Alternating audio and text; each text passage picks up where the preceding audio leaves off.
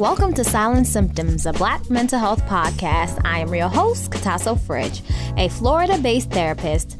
This podcast focuses on mental health, stigmas, and social injustices that affect the Black community. This podcast was created to bring awareness about mental health and can be used as an educational guide, but this is not to be used as a replacement for seeking help from a therapist.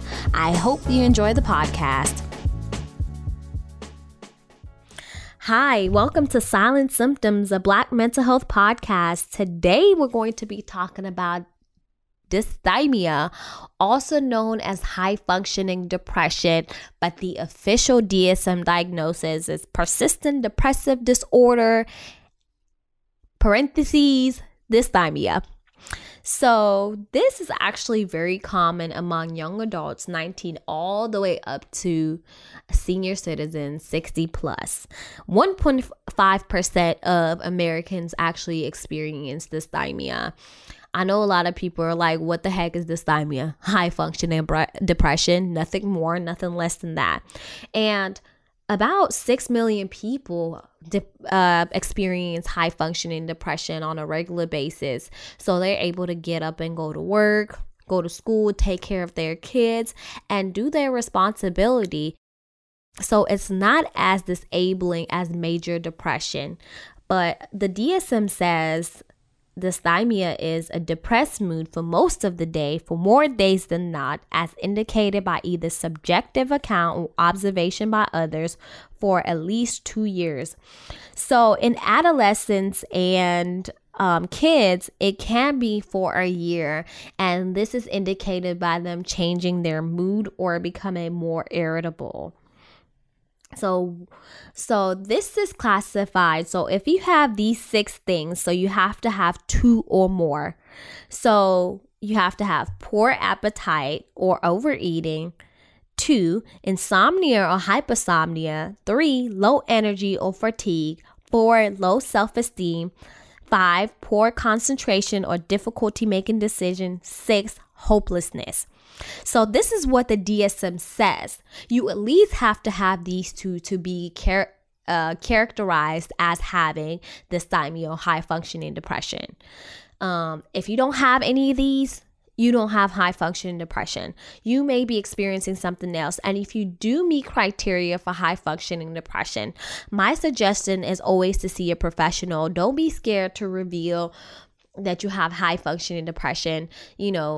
You're still able to do the regular day-to-day things. And by seeing someone, you're able to get through those hoops and have that conversation. And maybe that could get you out of that depressed mode. It may not go away right away, but at least you have a professional that can help you process all the things that you're going through.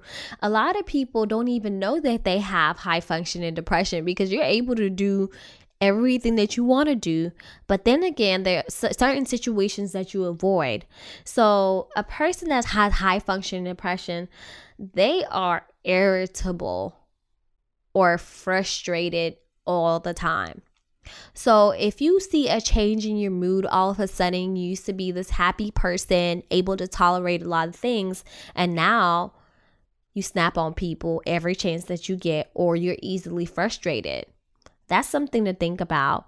Or you isolate yourself. You don't want to socialize with your friends as much as you used to. All you want to do is stay home and watch TV, and you don't want to have to be social with anyone around you. The third one is fatigue. You are constantly tired. You don't want to do anything else. After your work day, you're depleted. You're done. Another one is low concentration. Low concentration basically means that when you're sitting in front of the TV watching a whole show and you don't even know what happened, or as short as watching a trailer to a show, you don't know what happened. So you constantly have to rewind. And then, like, if you're assigned a task, you can't even do that task because you don't know what you're supposed to do because you're thinking about other things versus what you need to be doing. So low concentration and unhealthy habits. So if you see yourself going back to habits of overeating or undereating, drinking constantly, just all these unhealthy habits to cope with the depression. You're harboring your feelings. You're not sharing with anyone what's going on with you. So you're basically going back to new or old habits. Some people dive into gambling, thinking that'll help their feelings. Another thing is constant worry. You're constantly worried about what you're going to do next or what you've done in the past. Like literally, you're making yourself so sick thinking about what you have to do in the future or what you didn't get done.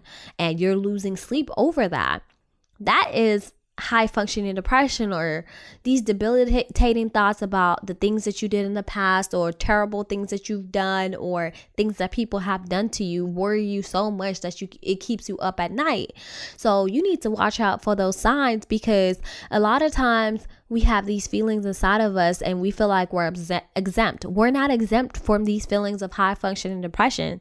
We're able to move on with our day-to-day life without having to, stay in bed because we're so debilitated by depression. I know some people have said that, high functioning depression is like constantly running on a treadmill and it never stops. Like you're in pain, but you're never paying attention to that pain because you just keep on going. And, some people worry about affordability for a therapist. There are things out there for you. So I've said it in other podcasts about how to afford a therapist. Some therapists actually work on a sliding scale fee. So that means that they work on your income and they're able to accommodate you. Some people are like, well, I don't want anybody to know that I'm in therapy. Well, here you go. There are people who do teletherapy, so you could do therapy in the comfort of your own home. You don't have to go anywhere in order for you to receive services. So you have to be open to getting assistance. And somebody says, oh, nobody cares about my high functioning depression because I'm able to function on a day-to-day basis. And some people won't understand. That's why it's so important for someone to go see a licensed therapist or another clinician, because at the end of the day, if we focus so much on what other people think, that's not helpful to our mental health anyway. So we have to be able to move forward and ask assistance from a therapist who will be able to understand those feelings. Sometimes the thought of somebody else, knowing about your feelings, your thoughts, everything that's going on in your life is scary. It is pretty scary when you have to open up to somebody that you don't even know. However, when you have a professional, they're able to empathize with you, validate your feelings about all of this, because we see this on a regular basis. So what you bring forth to us will not scare us away or will not create judgment from us. So if you've been experiencing this, and some people think dysthymia is a life sentence, it is absolutely not a life sentence. It's like everything else in life. If there is a cure, there is a cure. So by seeking help from a professional, that could be part of your cure. And you also have to be able to do the work. When you do the work, means that like whatever activities that your therapist assigns for you to do the work. Whatever your therapist asks you to get in that mode of sharing and being present in the sessions, do that. Because the tools that we have, we can pass it on to you and you can help yourself get over the dysthymia. It's going to take time. It's not going to be overnight.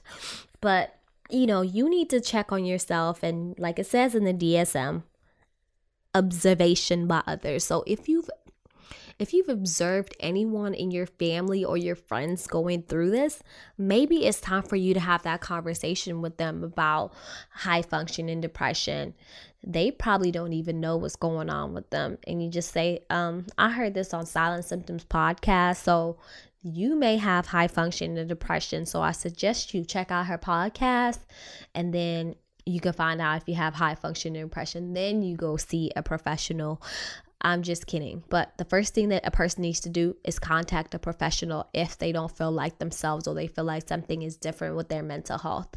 So I hope you guys found this useful. So we hope that over here at Silent Symptoms, that whatever you're going through, always seek help from a professional. I always drive this home because no one else can help you better besides yourself and a professional. So I hope you have a good one. This is Silent Symptoms, a Black mental health podcast. Thank you for tuning in. Please be sure to like, share, and subscribe to our podcast. You can catch us on Anchor and all your favorite media streams. Follow us on Instagram, Facebook, and YouTube at Silent Symptoms Podcast. Let us know if you have any feedback or topics that you would like to hear.